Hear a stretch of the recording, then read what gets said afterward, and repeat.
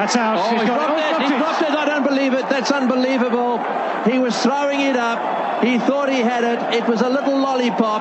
And the man who did so well with the bat has taken his eye off the ball, and the ball has just dribbled out of his fingers. He was about to throw it up. I hate grade cricket. The Grade Cricketer is a Twitter stream. It's about playing cricket at the grade level. It's a tough, mean, dirty business being a grade cricketer. A lot of cricketers, that's all they know. They've done it since they're 10 and they have a deep-seated fear of change. But the grade cricket is all about being the most alpha version of yourself as possible at all costs and at all times. I don't bat or bowl. I just feel the gully, count the number of dot balls in a row, sledge 15-year-olds, make me feel better about myself. Thanks, champ. Oh, no, you called me champ.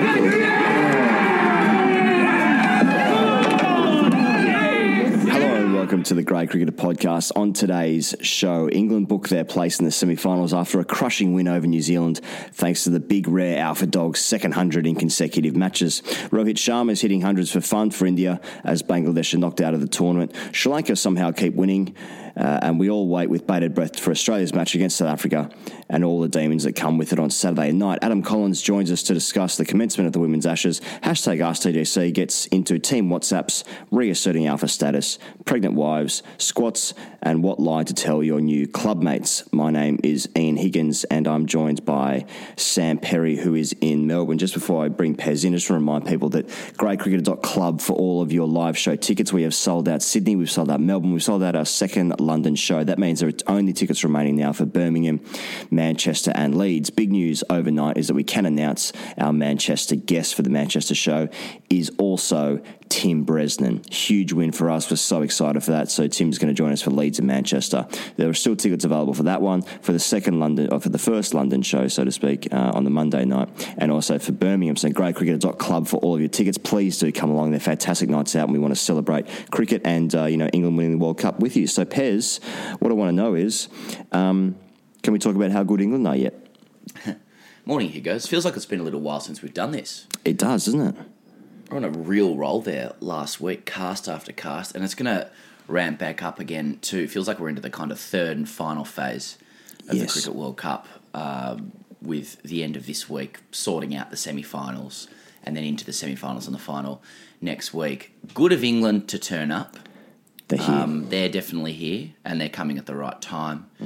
119-run win over New Zealand. So for England, they have essentially smashed two semi-final teams in 2 weeks. So if you haven't caught up with the scenario, New Zealand will also make the semi-finals. Pakistan still are to play Bangladesh, but Pakistan will need to make 400 if batting first and then dismiss Bangladesh for 84 or less and win by 316 runs to eclipse Bangladesh on net run rate. If Pakistan bats second, then there's no chance if they win off the first ball, which I think is impossible. But so New Zealand will be in there. All that remains to sort out is the positions. So Australia, if they beat South Africa, they will play New Zealand in what I presume would be a preferred semi-final. But South Africa create demons for us, Ian, and I wouldn't be surprised if Faf and de Kock and Rabada destroy us. Let's talk about England quickly, though. Bairstow, Barney Ronay wrote a piece just in response to this match, arguing that Johnny Bairstow is England's greatest ever ODI batsman. And he said in it, ask yourself, who else would it be if it's not him? And he backed it up with a lot of statistics, sort of averaging 54 in the last 2 years, sort of 5,000 or so runs, and now 2 tons in a row in the World Cup. I know we talk about the rare alpha dog stuff, and that is funny. But he's batting extremely well now. He's brutal. Mate, I've always been a big Ronnie Irani guy as sort of best ODI cricketer for England ever. I mean, talk about a guy who just revolutionised English cricket for like 6 months. That's mean on Ronnie. Mate, but Johnny Bairstow is going absolutely gangbusters. And I mean, we don't want to have another business meeting on air, but long story short, we do get from time to time, some Bairstow stories. From time to time, there's a flood. Yeah. They haven't stopped. Yeah. So we did think about creating a segment called Unverified Johnny Bairstow Stories, which would need to be screened heavily. We're doing it. Okay, we're doing it. Look, but not on this show. Not I on think this particular show. But I mean, what I'm getting to is, and I told you this, Pez, the other day, that one story came in particular, and it's just changed my mind completely. I just think it's the funniest story I've heard because there's so many layers. Now, I've teased that because I guess what I'm asking for is if you do have yourself a rare alpha dog story involving the big man JB there, then I guess write it in. And if you're a lawyer as well, just to let us know what is permissible or not in relation to these stories. We were thinking the segment could be kind of like 2 truths, 1 lie. So we'll pepper the segment with a bunch of stories that aren't funny, but Johnny Bairstow is achieving Chuck Norris status. Yep. Just in relation to the stories that are coming through. Yeah. Some of them are hilarious, and I think some of them are untrue as well that are being sent through. Probably. But, I wonder whether there's even a podcast after the World Cup just entitled Johnny Bairstow Unverified Stories. And then campaign him to get on the podcast. And we will launch today. I've just said this unilaterally. He goes, a campaign to get Johnny Bairstow onto this podcast. Okay. Because I think he's the embodiment of the modern cricketer and everything they should be. He's not alpha, he's not beta, he's not rare, but he's all of those things at the same time. And he may well just win his country a World Cup. Well, yeah, I mean, the way he's batting, my goodness me. So just on the cricket, he goes, quickly, we said we'd talk about his batting and then just went to his socials. But best 106 off 99. So what we're learning with this World Cup as well as it enters its final phase is you need to win the toss and bat. Yeah. Make the most of the first 15 to 20 overs when the wicket is hard because it just gets lower and slower and harder to score. Once Roy and Bairstow got out, scoring was pretty difficult for England. You know, they were sort of 190 for 2 or something like that off 30 overs and ended up scraping into 300, and New Zealand were never really a sniff after Kane Williamson was out at the non-striker's end. Out. What you've just described is it's 1999. You win the toss, you bat first. I mean, sorry if that was the point you were getting to, and I've cut you off. I apologise for that. But you literally just described cricket in 1999. Win the toss, bat first, score your runs in the first 15 overs, score 300, win the game. It's incredible. Well, that's what Owen Morgan said at the toss. Right. That it's 1999. No, he said that it was going to get lower and slower, and that's interesting because England was so wedded to that chasing strategy. Yeah, they've abandoned that as well. And look, it's good. We've talked about it before. It brings the ball into the contest as well. It makes me wonder whether bilateral series, just have deliberately designed flat pitches because if without that, there's nothing fucking interesting about them. But yeah. Maybe. It's interesting. It looks as though we're not going to really get any of those, like 400 pitches. Yeah, it's funny though, mate, isn't it? Because there's been a couple of times in this tournament where the openers have got away to, not just in Australia games or England games, but a few times in different games, that the opening batsmen for the first innings have put on like 150 without loss, obviously, because they're the opening batsman. Ian, you fucking idiot. And stupid man. Sorry, just a bit of bipolarism in the morning. And then, like, the teams get clawed back. It happened last night as well. I mean, England were looking at 400 at least at one stage. I think 500 is a fantasy for this World Cup and probably for the next couple of years anyway. But you get a couple of wickets quickly, and guys scoring hundreds and then getting out quite quickly after that as they try to accelerate. There's definitely a pattern here, and it's happened this week as well. And Bairstow both times low hundreds. You think about Finch getting out after the ball after getting 100 the week before. There's a bit of a pattern forming, but it's really fascinating, mate. And I was saying this yesterday that there are legitimately 3 teams who can win the World Cup. If India, England, or Australia win the World Cup from here, you wouldn't be surprised. I can't see New Zealand doing anything. I mean, you think about the tournament that they had, and they got away to a great start because they basically had in their draw, they beat the teams they should have beaten. Then they had the washout against India. They've been beaten fairly convincingly by Australia after having Australia 90 for 5. They've been hammered by England overnight, and they also lost to Pakistan. So, New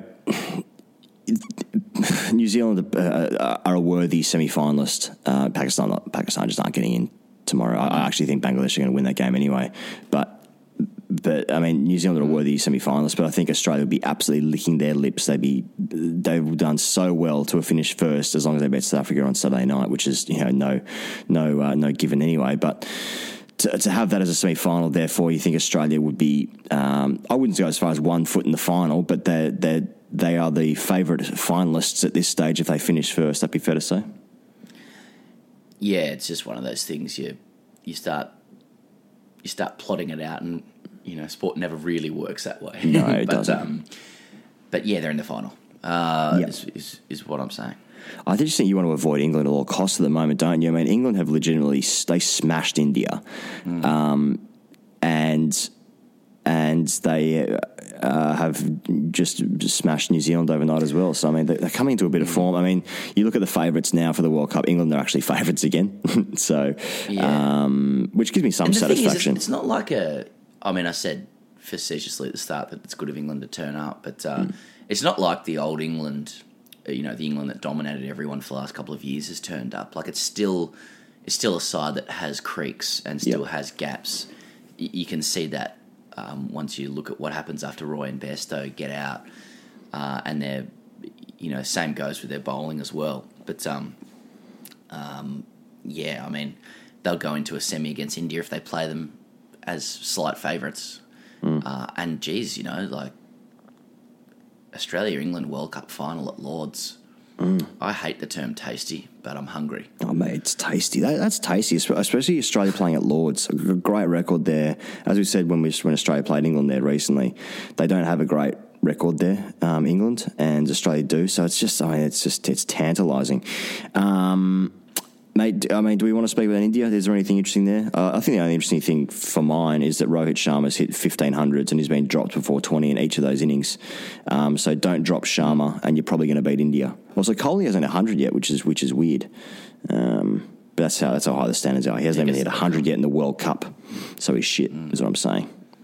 Mate, do you want to talk about... Yeah, no, nothing really beyond that. Okay, well, do you want to talk about James Anderson's calf? Well, yeah, news emerged the other day that Anderson tried to run in and bowl 3 times, but couldn't, having injured his calf. And there was news all around the world that the Ashes are only 30 days away, which is also funny that the Ashes is just 30 days away. It's absurd, yeah. Yeah, and Anderson really is he's the most frightening prospect for Australia. And you never wish injury upon anyone, because I actually really enjoy watching Anderson bowl in England. Especially just the body contortions and the late swing. It's skill. And it's such skill. And Australian batsmen hanging their bats outside their bodies, as we all would, facing James Anderson. But I'm not an expert on calf injuries or whatnot. I think you were saying yesterday, he goes that they're, not the easiest to recover from. And you would know, but I would... He kept playing in that match as a batsman, which, is very great cricket. I'll just play on as a bat and bat ball. I'll just bat 3 now. Yeah, Quick's get injured. Yeah, I'm 3 batsman now that I can't deliver a cricket ball. But I would imagine that not bowling would be precautionary and he'll make himself right. It points to a bigger issue of the fact that there's 5 tests in a very short period of time within the Ashes. Yep. And I think there's it's going to make sense for both sides to be taking in sort of a cadre of 5 or 6 quicks to get them through those series. So, if Anderson does happen to miss a match or 2, then, it's trite to say, but it's great news for Australia. Yeah. Australia 5-0 is what Sam Perry from the Great Cricketer says, and you can quote him on that in any of your media outlets as you like. Mate, it's a really interesting one with Anderson because apparently he's been his shoulder's been on a thread for about 3 seasons, and when you start getting injuries outside of that, they can all be interconnected.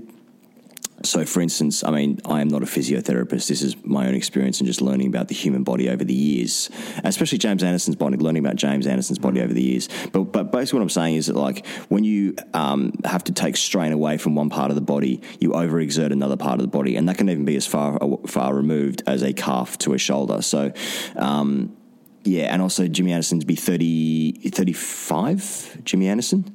That'd be about right. Soft tissue injuries do not recover very quickly like that. And we also, everyone who listens to this podcast knows how much effort the human body goes through when bowling a ball. So it's an interesting one to stay on top of. But yeah, Anderson injured is significant for Australia's chances in the World Cup and also the Ashes. Pez, I don't know if you want to get into the SCG drop-in pitch, but that's another one that's happened overnight. Overnight happened a couple of days ago. People who may be following this stuff. So there are 2 drop-in pitches at the moment at the MCG and Adelaide Oval, and there's been some discussion about the same thing happening to the SCG, the hallowed turf of the SCG. Drop-in pitches can go one or two ways. Adelaide Oval seems to be a very good drop-in pitch, so it can work, but it also allegedly takes about 10 years for the grass to knit together or some shit like that. The MCG is one of the worst wickets in Australia. The SCG is probably on par, maybe slightly worse than it has been than the MCG. So they're not great wickets anyway, let's be right about that. But just the idea about dropping pitches of the SCG send shudders through the spine of cricket lovers everywhere, I suggest. That's right. So what's happened is, so as you said, he goes, Melbourne and Adelaide have a drop-in pitch. The reason they have these drop-in pitches is because both grounds have a lot of AFL played there. AFL being the major code in the winter for both of those states. And having, as you'd imagine, having a cricket square on those grounds is suboptimal. It's also, it's probably, as described by the SCG Trust, ex-SCG Trust Chairman Rodney Cavalier, as the major business of those two states is different for Sydney. Now, what's happened is the AFL Chief Executive Gillan McLachlan has written a letter on behalf of the AFL Commission to the SCG Trust asking it to consider a move to drop in wickets. It's based on the presentation of the game, according to the AFL, and its desire to grow the code in a non-traditional market. So drop-in pitches in and of itself might sound kind of boring, but what we're talking about is AFL's slow creep into dominating every element of sport within Australia. And if you're from Sydney, and those who aren't from Sydney, just for some cultural context, Aussie Rules is not the main sport in Sydney. It's rugby league and rugby union in the winter. Rugby union's almost dead though as a game, to be fair. Yeah. And cricket's also a very big game. Sydney have had some good AFL teams, obviously, but it's not in the kind of DNA of the state. So the idea that the Sydney Cricket Ground wicket be fundamentally changed to accommodate the presentation of the game. Gillan McLachlan and AFL have looked at the SCG and gone, you know what would look better? Just less of a square. Less of the 120-year Sydney Cricket Ground square. And all of its history and character. Less Bradman, more Tony Lockett. Just make a pitch. Just make a pitch in some kind of silo somewhere, put it on a truck, drive it in, and drop it in. Because we need the footy to look better, And apparently the old trust contingent saw this coming, and they're not at the helm anymore. They saw this coming, so what they did, apparently when they redesigned the SCG, they deliberately made it difficult for a truck to drive into the SCG, knowing that this is what would happen with dropping wickets. It's not wide enough. It's just not wide enough for a truck to come in. We just can't literally get a pitch in. But we'll be watching this one closely because while you can understand, that the MCG, well, to many, is actually just a footy ground, and the same goes to the Adelaide Oval. The Sydney Cricket Ground is a cricket ground first and foremost. It has that. It has, it has that feel and vibe and character, and it would be uproarious for the deck to be taken away on account of AFL, and I'm sure that AFL will be offering the trust a lot of money for that to happen. But for the Sydney Cricket Ground to be dominated by AFL and for it to lose its wicket, which has been shit in the last few years, but still has a character, that would be a tragedy, and it would be less than a tragedy, it'd be a disgrace. But do you reckon the third biggest sport in Sydney is Israel Folau's social media? True. That is true. Yeah, which actually coincides with the death of rugby, ironically. Yeah. Would the SCG Trust make changes for the sport that is Israel Folau's social media? Would they do that? If Israel Folau lobbied, on GoFundMe for his church to be relocated to the SCG, he'd probably get money for it. So I guess that's a threat too. Good point. Okay, Pez, before we get Adam Collins on the phone, let's talk Australia, South Africa. Yep. Mate, there are fucking demons everywhere. There's storylines everywhere. And I was thinking about this. I mean, this is why the Ashes is so good. It's because there are storylines everywhere. I mean, we'll get into the storylines as we get closer to the Ashes. We don't need to go there here, but like James Anderson's part of that. But this game in particular, there's fucking Faf du Plessis in a towel. There's Macram's run out. There's Nathan Lyon dropping the ball, maybe de Villiers. There's the whole Warner thing, Smith and Rabada. There's so many storylines all in this one game. And basically, South Africa don't have the ability anymore to like knock Australia out of the World Cup, but they could make it very uncomfortable and not get Australia have their preferred semi with a win. I mean, South Africa, I was looking through the teams this World Cup. Sri Lanka have had a great World Cup. The amount of games they've won is unprecedented. Before this World Cup, they were the worst team, including Afghanistan. West Indies haven't had a great World Cup, but they've had a couple of games where it's been close. Pakistan, you got to say, for a team who lost 4-0 in England before the World Cup started, to go into 8 games in and have a chance of getting into the semis, they've had a great World Cup. Bangladesh, 50-50. New Zealand have had a good World Cup. Australia have had an amazing World Cup. England still might win the thing, and India have only lost 1 game so far. There's so many teams that have had, solid World Cups. South Africa have had an absolutely abysmal, shameful World Cup, and I don't know how it's all fallen apart, but the last game of their tournament before they move on to wherever else they play is against Australia. All these storylines coming back together. It's delicious. Well, without doubt, the entire game is about demons being banished. For Australia. I can't see it happening. When I look at Faf du Plessis in the context of Australia playing, I wither. My knees buckle. Same goes Rabada, Quinton de Kock. They've been listless, South Africa, this entire World Cup, and insipid. And I just expect all of their character and hunger and skill to return for this match, because of what has happened. I expect it to be a great game, if nothing else. Stark's playing fantastically well. You got to say he's by far the best. To win. Let's have it right. When I turn on the TV and my team Australia is playing, yes, regardless of any rationality, I expect them to win. Yes, and to win well, and I expect every moment of the match to result in Australia to win. That moment, those micro moments. Yes, it says more about me and more about our country and our exceptionalism. Of course. So that will happen. But if Mitchell Starc takes 3 more wickets in this World Cup, he will break the record, which is currently held by Glenn McGrath, and he was good in the 2007 World Cup of 24, 26 wickets in a World Cup, something like that. Starc needs 3 more. He's going to get 2 more games to do that. It's incredible. So he's on our team, and that's good. Steve Smith hasn't really scored many runs this World Cup, and I fancy him to do something good in this game. Anyway, we'll find out what happens next. Our next podcast, Pez, is going to be on... When's it come out? Monday. It's actually going to come out on Monday. Yeah. So, we had a huge week last week. We released 4 casts, so we just... Excuse me, sneezing in the morning. Nice. But, so we're evening up the ledger this week. Well, we should say there's been reasons for that, Pez. You've actually spent 3 days in Sydney this week as we've been planning our live show act, which is, we've been told by promoters to tell everyone that it's a new show, but it doesn't really matter because half the shows are sold anyway. So that's the reason why for the slower uptake in productivity podcasts this week. We've been planning the live shows. Cannot wait for that. You know where to get the tickets, greatcricket.club. Adam Collins is on the phone coming up next. Stay tuned.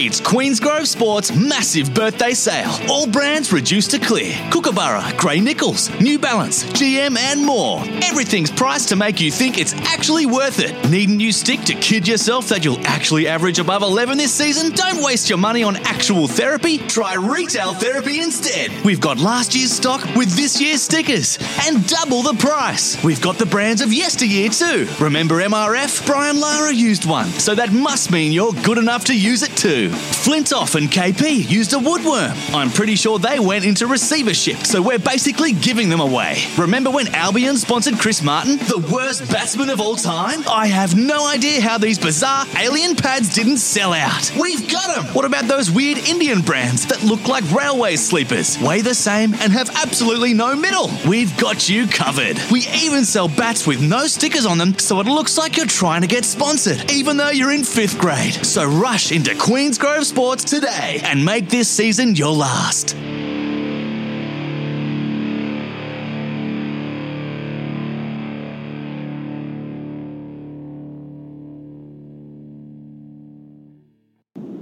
We're with one of the great friends of the pod, Adam Collins, who is just getting through an absolute ton of work in the UK, covering both men's and women's cricket. I have no idea where he is at the moment, but I am looking at a report he filed for the Sydney Morning Herald the other day from Leicester in relation to Australia's victory over England in the women's Ashes. It starts off by saying it was also straightforward, having crashed through England for 177, who were reduced to 4 for 19 after being inserted. Australia were cruising on a sunny Midlands evening. What happened next, Colo?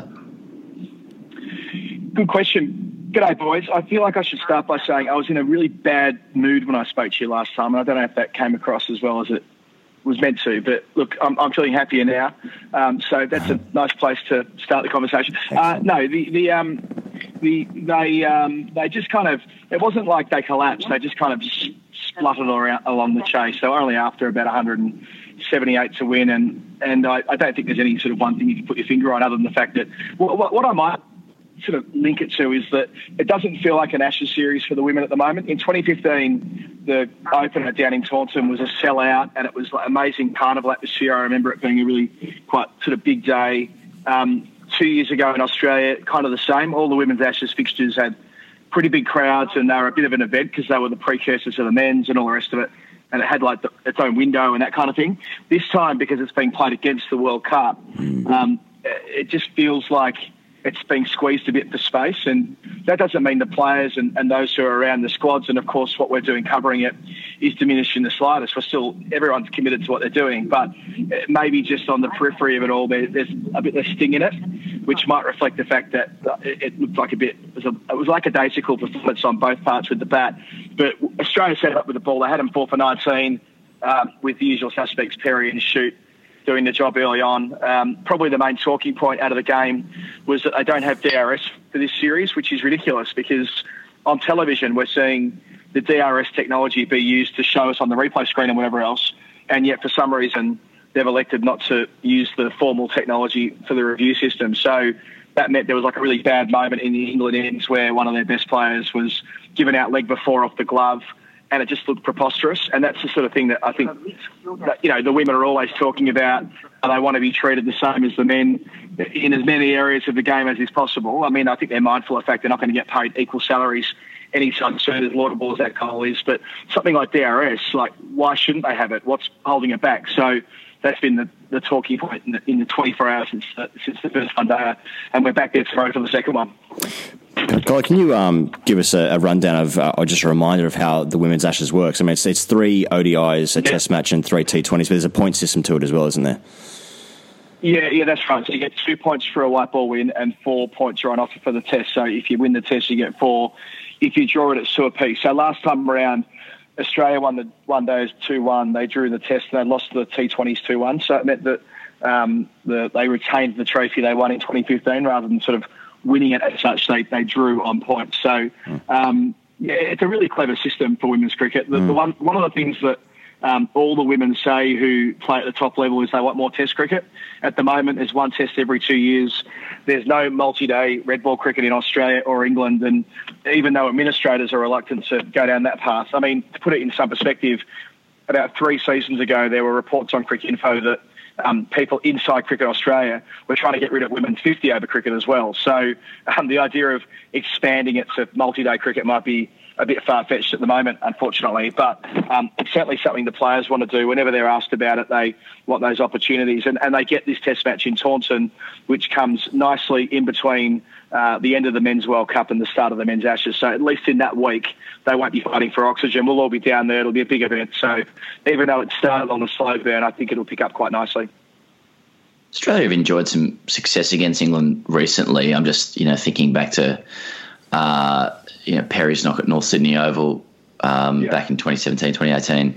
How are Australia placed? I mean, this is obviously just a parochial podcast where we just get behind the boys being just a general term. Yep. Not as much as some podcasts. I've listened to some cricket podcasts which use we and us and them. And you don't do that, do you? It's not a we and us and them. Only ironically. You're not singing the song in the middle of the circle. You're not doing that. No, you get a lot of negative correspondence if you don't get behind the boys, so to speak. But so just in the context of getting behind the boys, how are Australia's women placed against England here, Colo? I mean, are they favourites? Yeah, they are, and they should be. What happened in 2017? Really interesting, actually. I was talking to Megan Shute about it yesterday. So 2017, they lost the World Cup semi, and that was quite a significant thing. They were massive favourites going into the tournament. They lost to England in the group stage, and then against India, Harmanpreet Kaur hit one of the modern great innings, or great modern innings, I should say, 171, blitzed Australia, and they got punted out.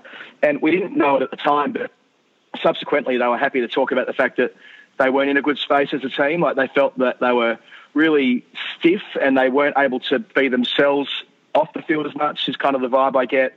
Matthew Mott, the coach, has talked about this, that they needed to be far more open and vulnerable, I guess is the word that I've heard used by a couple of them, about where they were at, and that seems to have paid massive dividends. It's a far freer exchange of thoughts now in the dressing room, so they've told us, and they share what they're feeling a lot more. It might sound a little bit fuddy-duddy and whatever else, but when you're on the road for so long and whatever else, being able to have those exchanges of ideas and so forth, I think is pretty important. And by the sounds of things, that wasn't the case in 2017. So when they went to the World T20 late last year, when we were in the Caribbean for that, they were amazing. Like, it was an absolutely dominant performance, because they were partially trying to make amends for having lost the World Cup in 50-over cricket, but partially I think they were trying to make a bit of a statement about where they are at. And we sometimes talk about the two-speed economy in women's cricket, that being Australia and England and the rest. It's not quite as simple as that, but I think for Australia's part, they want to lay a real marker in this women's Ashes to show that, well, there is a team who is number one, and then there is the rest, and they can sort themselves out. And that's not to speak ill of the England side either, I should add. They've done a lot.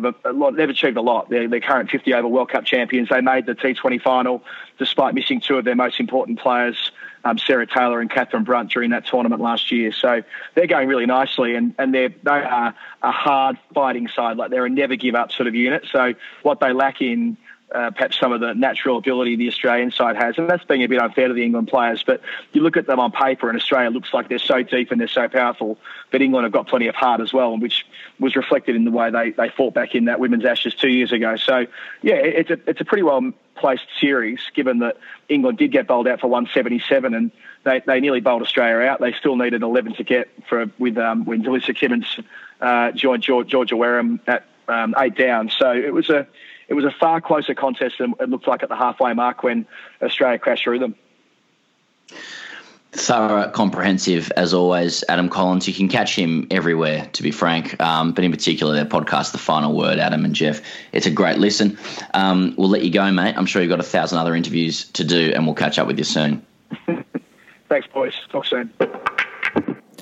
Hashtag AskTGC. Ian Harper starts straight away and he says, "Hi guys, our team WhatsApp group has been kicking off this week as you've answered 2 questions from us in 2 successive podcasts.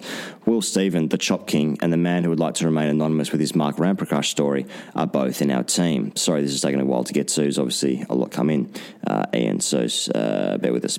"I'm writing in today to see if you'll answer this question and thus answer 3 questions in 3 weeks." We have failed to do that. "From our underperforming amateur cricket side and provide us with some weird approval we clearly seek.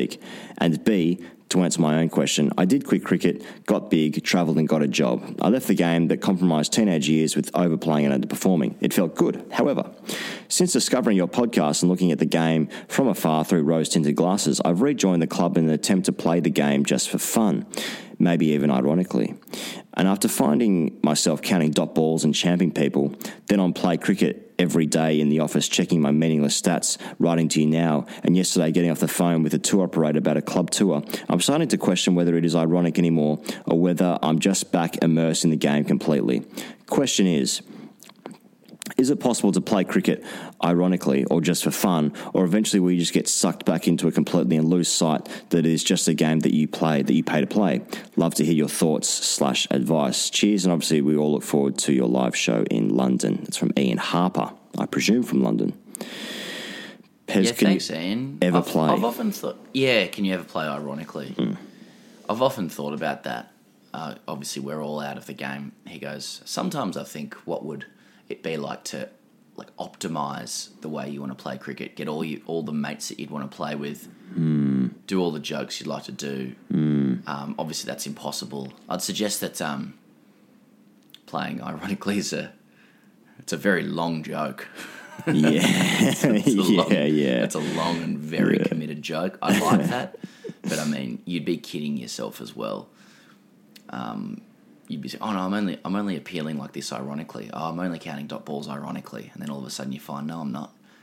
I'm doing that. It seeps into you, and you end up doing that as part of your own culture all day, every day, even at work, and onwards. I don't know. He goes, I don't think you can play ironically. Nature versus nurture, mate. Once you are ingrained into the winning mentality and all the minutiae that bugs you when someone does it wrong, like if someone throws the ball from second slip to cover and it bounces, the first thing I think, fuck's sake, just pick the fucking ball up. Protect the ball. Fuck me. It's funny to be doing that ironically all day, though. That could, if I saw that couldn't be triggered. I would see that, and I'd see the bloke at mid-on with his shirt untucked and like a slightly oversized shirt that, obviously doesn't fit well, and he's wearing a watch, and I'd just be thinking, oh, that just looks so shit. And then I'd be like, but I'm on the same field as him. Why have we got two catching mid-ons? Why is the wicketkeeper wearing a floppy, aviator sunglasses in a short sleeve shirt? You can't play a sport ironically when you've grown up competing in it, because then if you start doing well in it, then you'd be like, oh, hang on a second, I'm in the top 5 run scorers here. And then I better start trying hard. You can't get out. If you've grown up, wanting to succeed in something, like 99% of the people in this podcast, have, they grew up thinking they were going to play international cricket in this World Cup. That's what they thought. You can't change. And we've all got a fear of change. So, no, you can't play ironically. Bloke plays and misses. You're just like, oh, why am I even here? It's embarrassing. I'm embarrassed to share a field with you, you fucking idiot. Are you serious? Yeah. Anonymous writes in, I have a bit of a dilemma that I would like to ask for some advice on. Last weekend I was alphaed hard, so hard I questioned my whole being. Once a crucial cog in the alpha wheel at my club, it seems that I've been demoted, or some might say written off completely. Let me explain. On the hottest weekend of the year thus far, with humidity levels off the chart, our cricket-worshipping vice-captain lost the toss and, surprise, surprise, we were asked to field. The pitch was as dead as my social life and the outfield as unpredictable as Dirk Nannis's bumper. To make matters worse, the vice-captain opened the bowling and later the batting with his shit part-time off-spin. In an attempt to get off the field as quickly as possible and to avoid any unnecessary running, I politely inquired, "Hey Dave, do you need a short extra cover?" Knowing full well I wouldn't move from there for the next 12 boring, unpredictable overs. To my utter shock and disbelief, I was greeted with a bellow of, "Will you just shut the fuck up now?" The whole team quietly chuckling and my alpha status ruined.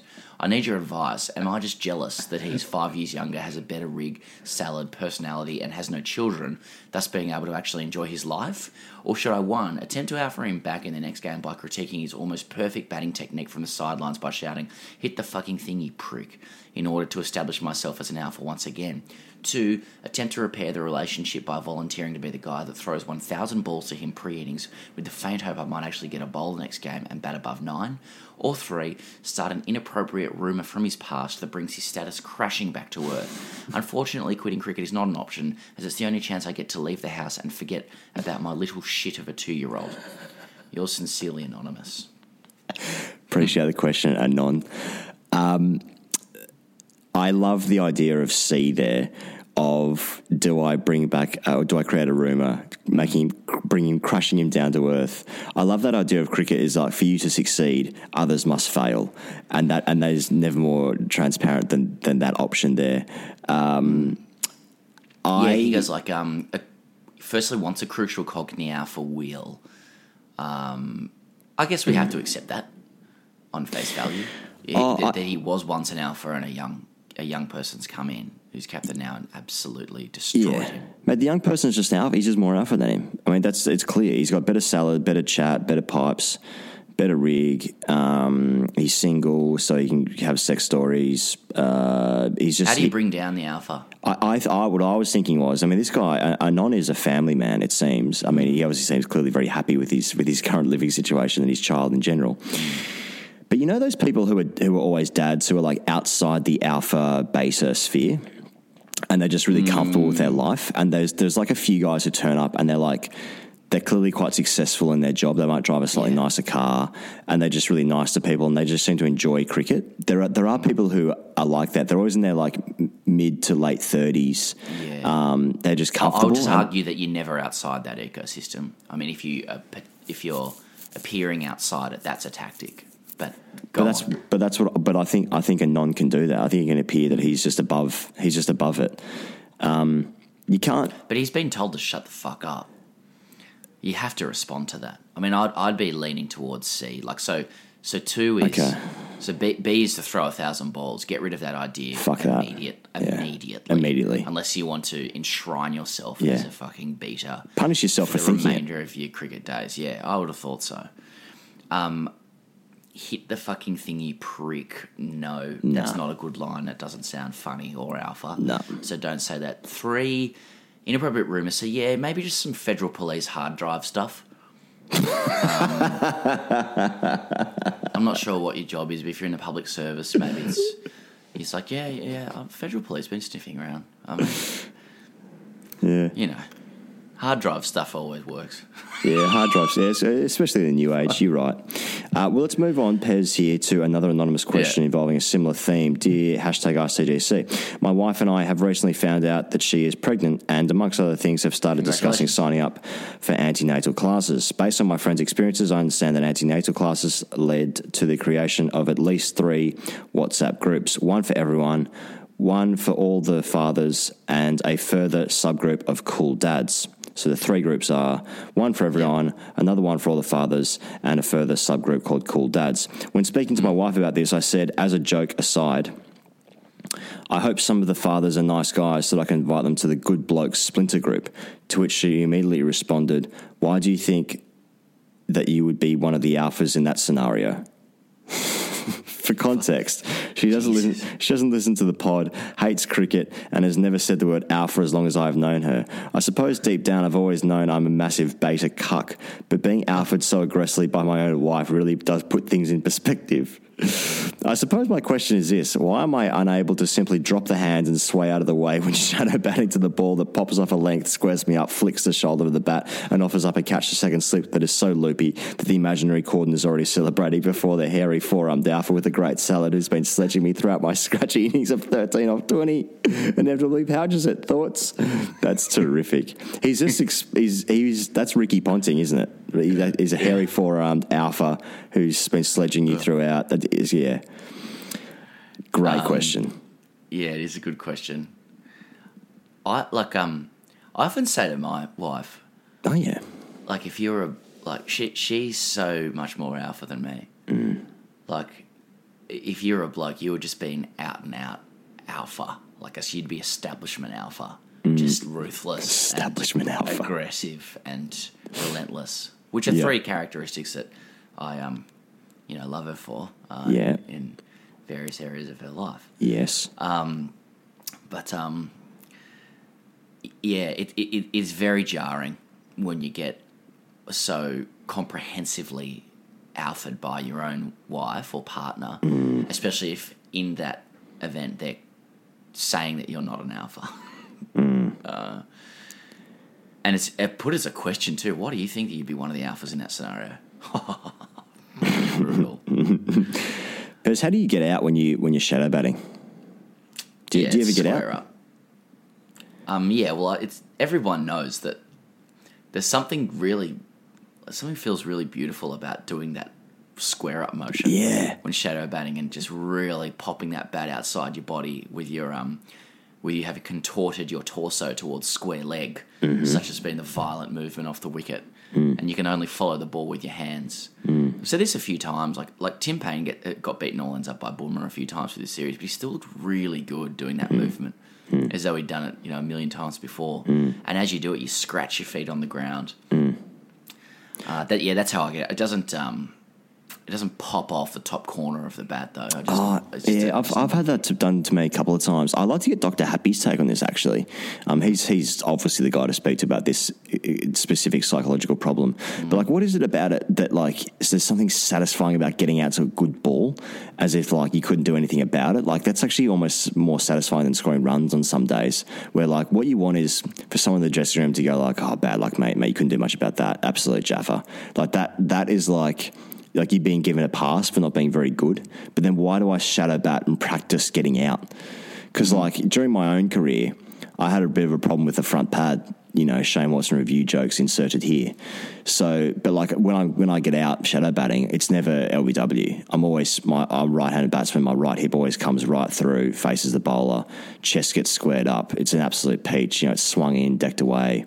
That's how I'm getting out. And it always does go to second slip. It's never a fine nick. I'm good enough to get a good piece of bat on it. None of these pissy little scratches through the keeper. I'm good enough to get a thick piece of wood on it.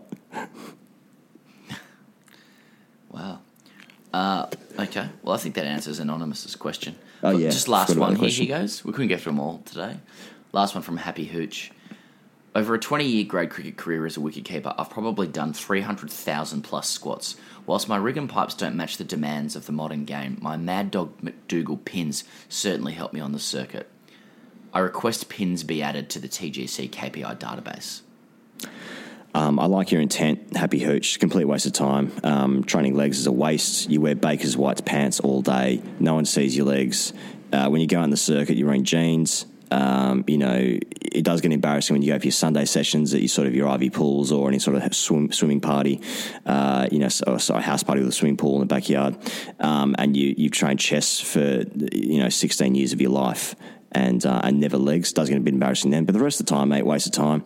Also, no wicketkeeper in the history has ever had big quads because you're basically a marathon runner because you're just doing a low weight bearing exercise over and over again. And it's really bad for your knees. So quick cricket and the rest of that joke. Any thoughts on that, Pez? Nothing to add. Thank you to Adam Collins for joining the show. Thank you as ever for downloading the show. We'll be back Monday morning after South Africa and Australia, or Australia and South Africa, whichever way you're inclined. There's only a few games left of this World Cup, but it's all coming together. We'll see you next time.